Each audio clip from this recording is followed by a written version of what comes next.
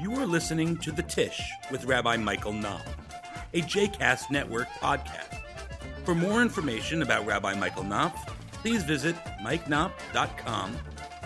For more information about other JCast Network podcasts and blogs, please visit jcastnetwork.org.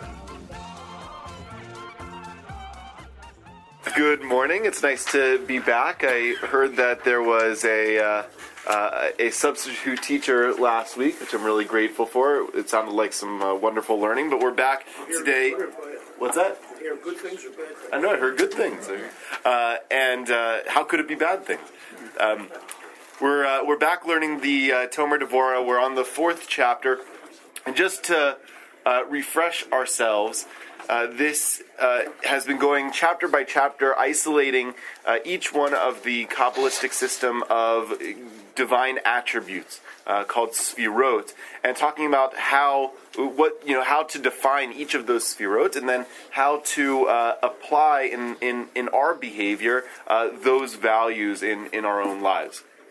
And so we looked at compassion, we looked at wisdom, and now we'll be looking at understanding today. But I also wanted to think back several months now, when we were learning before the high holidays. And one of the reasons that I selected this text in the first place, not really paying much attention to the length of time it would take us to walk through each of these chapters, but it is customary in some circles to study this book during the days between Rosh Hashanah and Yom Kippur, the 10 days of repentance. There are 10 chapters in the book, and so the custom in many circles is to do a chapter a day each of those days.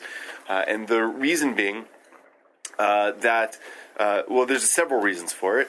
The first is that the first chapter, if you think back, deals with the 10 attributes of God's compassion, which is from the Haftorah that we read during Shabbat Shuvah, the Shabbat between Rosh Hashanah and Yom Kippur. And then we have things like the chapter we're going to look at today, the 4th chapter, where it is really entirely about the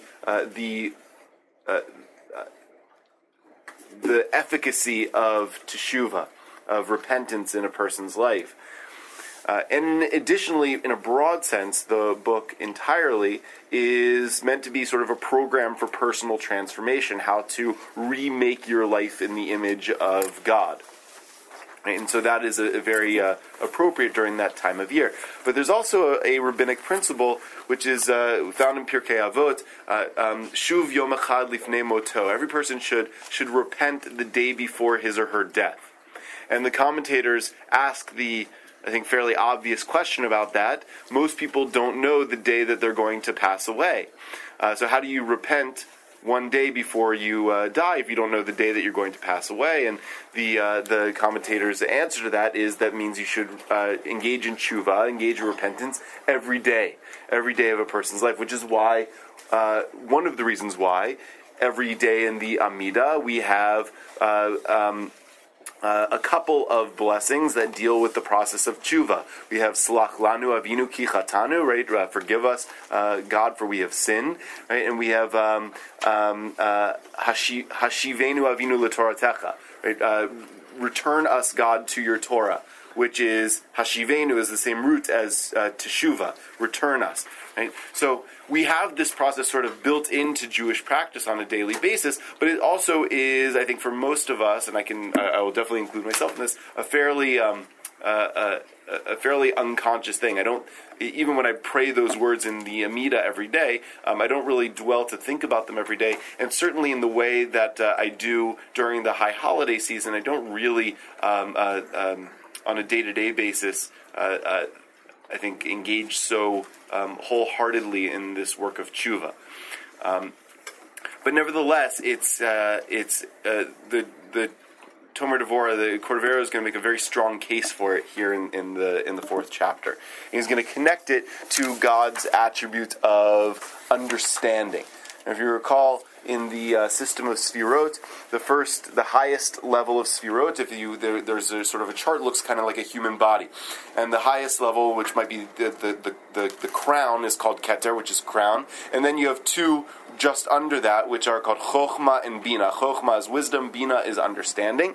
And those are, in a certain sense, God's mind, right? And the way I've always had it described to me is that Chokhmah is classically understood to be the creative idea for something, and Bina is the practical application of that idea, right? So Chokhmah is the creative thought of a new building, and Bina is the blueprints, is making the blueprints of the building, so that you are able to kind of refine and concretize the idea, and you're able to work out the design flaws in it.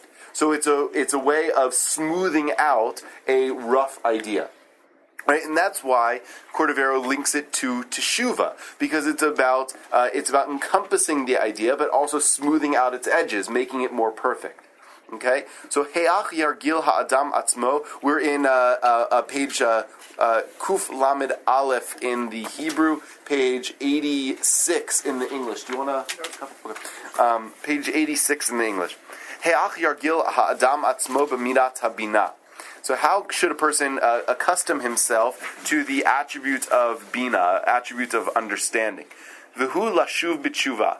And that is, a person should engage in teshuva, engage in repentance, engage in this turning back to their holy and good source. She'ein chashuv kamoha. There's nothing more important than that. Mipnei shehi mitakenet kol pagam. Because teshuva repairs any flaw.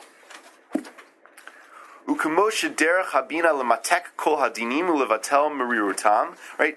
Just as Bina, the divine attribute of understanding, it functions to sweeten all judgments and to nullify their bitterness. Similarly, that's how a person should engage in tshuva, engage in repentance, and repair any flaw. There is an incredible optimism here that that serious, sincere, wholehearted work of repentance can actually repair a broken person. Now that is, we talk about that a lot on the high holidays, right? The high holidays, have this very sort of somber. What's that? Right. And the optimism of the high holidays is that sincere tshuva can change the gzar dinam, can change a divine decree against you, right?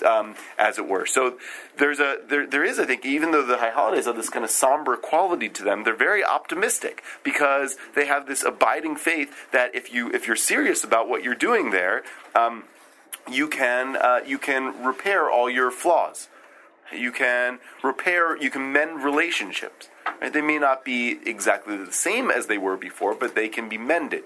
Right? And that's the idea of tikkun here. Is not making them perfect, but repairing them.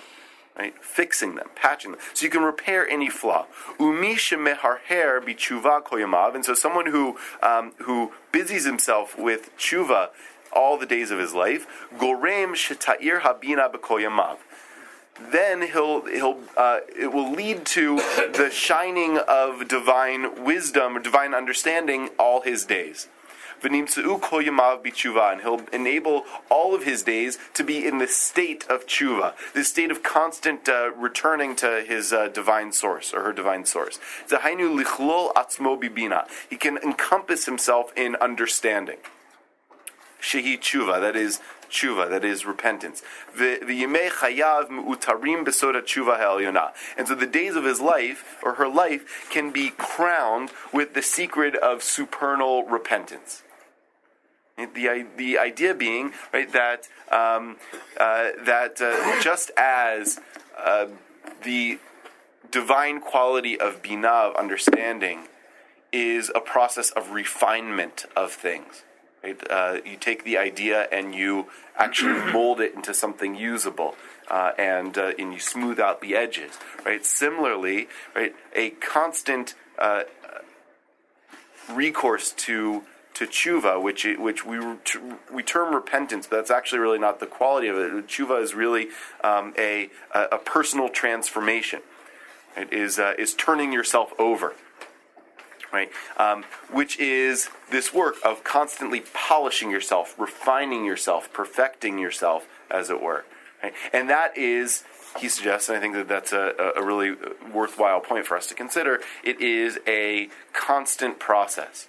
Right? It's not just something that you can do one day a year or 10 days a year. Right? It's something that we need to be to train ourselves to be vigilant about. That doesn't mean that we need to be, in the words of Reb Zalman Schachter, we need to be nebbish wimps about it. Right? We don't need to cry about ourselves every day, but we should every day think carefully about how we can better ourselves that day, how we can repair the things that we've done wrong, and how we can repair the things about us that are flawed. Ure'eh. Ki kamosha tshuva yesh ba shoresh kol hanimtzaot. So see that tshuva has in it the root of everything. In other words, tshuva encompasses everything about us, both our good qualities and our bad qualities. Besod HaYovel, in the same way that the Jubilee does. Right, so the Jubilee, if you recall, in the Torah is every 7 years there is a sabbatical for the land, which is called Shemitah, and in which no one is allowed to grow crops and no one is allowed to harvest crops. And there's also every 7 years, on that 7th year, a Shmitat Kisafim. All debts are annulled. After 7 of those cycles of 7 years, there's what's called a Yovel, a Jubilee. Which, if you look at the Liberty Bell, the quote that's on it, "You shall proclaim liberty throughout the land," actually comes from the part of the Torah that talks about the Jubilee, where it's sort of this a total reset of society. Right, so everyone goes back to their ancestral homelands. In addition, all the land lies fallow, debts are annulled. There's this kind of turning back over and completion of things, right? And so the Sod HaYovel that he mentions here, I think, is really talking about during the course of that 49-50-year period, right? It encompasses everything that could happen during that course of time. Lots of things can happen in that 50 years, but on the Jubilee year, everything gets turned over. Everything gets reset, right? The good, the bad, everything gets taken back to its source, right? And that is, I think he's arguing, how tshuva is supposed to work. Tshuva is a reset, which encompasses not only our good qualities, but our bad qualities as well. I'm going to skip ahead a little bit. He gets into some very somewhat obscure Zoharic explanations of what he's talking about here, about fiery rivers in hell that exude from the sweat of angels, where he talks about even bad comes from good, and so that we all ultimately have a good source that we're turning back to. But again, the message here is that the process of tshuva brings us back to a good source. It's a reset, and it brings us back to something that encompasses everything. Okay, so at the bottom of Kuf Lamed Aleph, the very last word there, Shelo Tomar Shehatshuva Tova Lechelek Hakdusha B'Sheba Adam. Right, so you shouldn't say that tshuva only works for a small portion of the holiness of a person. Ela Gam Lechelek Hara. It also works for the part of a person that is bad. Shebo Mitmatek. That's what you need to sweeten. That's what you need to improve. Ke'en hamida hazot, right? Just like is discussed in Bina, in this virtue of understanding. And so the idea here is that tshuva, this is maybe somewhat intuitive, but tshuva is supposed to work specifically for those things that we need to better, right? Many people in the process of tshuva focus on accentuating the ways in which they're good. Right? That's fine, there's nothing wrong with that, but it is also about perfecting that which is imperfect. Teda, you should know, Shahari Kain Ra Haya Uminachash Haya. You should know that Cain, the biblical character Cain, was evil, and he was from the snake, from the serpent. There's this rabbinic and mystical idea that the snake in the story of Adam and Eve gets reincarnated into their son Cain, and that is the source of Cain being this sort of evil character. V'ne'emar lo, and it said of Cain, halo im tetiv set. Right? You can lift yourself up back to good. Right? So when Cain and Abel are having this conflict over the sacrifices that they're offering to God, God says to Cain, don't be so bummed out about the fact that I didn't like your sacrifice. Go and offer me a new sacrifice. You can make it better. Right? And then Cain doesn't choose that course, right? He goes and has some words with his brother and ends up killing him, right? But the premise that it offers is that Cain, this, from the perspective of Jewish mysticism, this thoroughly evil person, God says to him, you can better yourself. You can make yourself better. Just offer another sacrifice. Don't think just because you're so thoroughly evil that you have no repair. Zeh sheker. That's a lie. Even the most wicked have a pathway to repair. No one is beyond repair. Right? This doesn't mean that every sin is forgivable on a person-to-person basis, right? But it does mean that every person, no matter how bad they are, can theoretically transform themselves, right? This is an idea that's as old as Jewish history. Maimonides states it very clearly in his code of law that you shouldn't say that everyone's fate is predetermined, right? Any person could be as wicked as Jeroboam or as good as the highest righteous person, right? It's totally up to them to do. And totally up to them to fix if they have fallen off the wagon, as it were. It's a lie to say that you're so evil that you have no repair. Halo im tetiv, you could fix yourself, you could better yourself. Tashrish hatzmecha b'soda tshuva, and you can fix yourself with the secret of repentance. Set, lift yourself up. Tistalek sham b'sod hatov hamishurash sham. You can move from there with the secret of goodness that's implanted in you. Shekol mar elyon sharsho matok. Everything in the supernal realm has a root of sweetness. V'yachol likanes derech shorasho lehitiv atzmo. And so you can enter into your root, right? Your root, in the Yiddish phrase, right? Your pintel yid is good. Right? And so you can enter back into the root of yourself to better yourself. Right? That's why it's tshuva. It's returning. It's returning to your essential goodness. V'lazeh hapeulot atzman meitiv ha'adam uzedonot na'asu lo kizchuyot. That's why when a person does tshuva, their actions will become better, and the things, the conscious sins that they've committed will be accounted for them as merits. They'll be transformed. Ki hine otama peulot she'asa hayu mikat regim misitra disma'ala.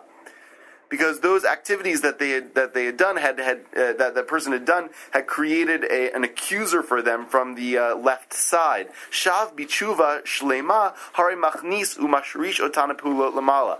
But when someone does a full tshuva, when someone does a full repentance, he can bring those qualities upward. He can elevate them.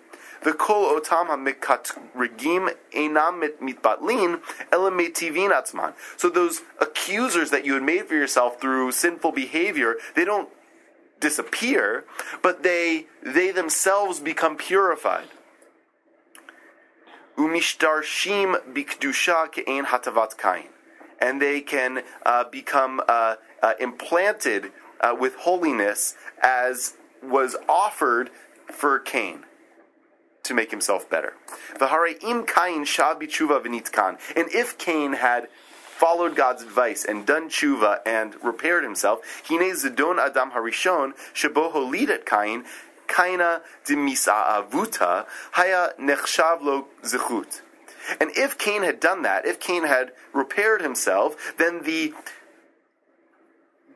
conscious sin of the first person, right, of eating the fruit of the tree of knowledge, through that sin, it enabled him to give birth to this evil son, Cain. Right, the unclean nest, he's called in the Zohar. But that sin would have been transformed through Cain's tshuva. Bisod bra kol sitra desmala nimshach misham, in the sense that God created even the bad. And so therefore the bad can always be transformed to good. V'chol anafav atidin lihitmatek vehem shavim mitmatkim. And so all the branches that come out of bad can eventually become sweetened and be returned to their sweet source. V'hainu mamash min hatam sheperashti. Right, and so this is the sense that I initially explained. Shahadam mashrish ba'atzmo sod hara umamtiko umachniso elatov. A person can always take the part of him that is bad and sweeten it and bring it back to good. Lefichach ha'adam mitaher yetzer hara machniso elatov v'hu mishtaresh b'kedusha lamala. A person can even transform their evil inclination and make their evil inclination good. You can train yourself. The premise is, and I think that there's what to consider in this. You can train yourself not to have an evil inclination anymore. That is incredibly hard work, right? But it's like what we were saying before with my habit of hitting the snooze bar in the morning, right? If I really were serious about it, I could probably train myself not to have to hit the snooze bar 3 times in the morning. Right? And if we're really serious about repairing ourselves, we could train ourselves to come close, maybe no one would be perfect, but to come close to not having an inclination to sin anymore. V'zohi ma'alat tshuva, and that is the greatness of tshuva. Sha'adam yitnaheg ba. That's how a person should behave. Tzarich shebekol yom vayom yarher ba v'yaseh tshuva b'tzad ma. Right. So every day a person should work on this and do tshuva to some extent. Kadei shiyu kol yama b'tshuva, so that every day will be in tshuva. Every day will be an attempt to repair yourself, to refine yourself, to get back to your good source. And that is divine understanding, right? That it is taking something that's inherently good, but not well crafted, and to craft it so that it best reflects the goodness of the original idea. And that is the process that Cordovero outlines for us here, that is the work of tshuva for each of us every day.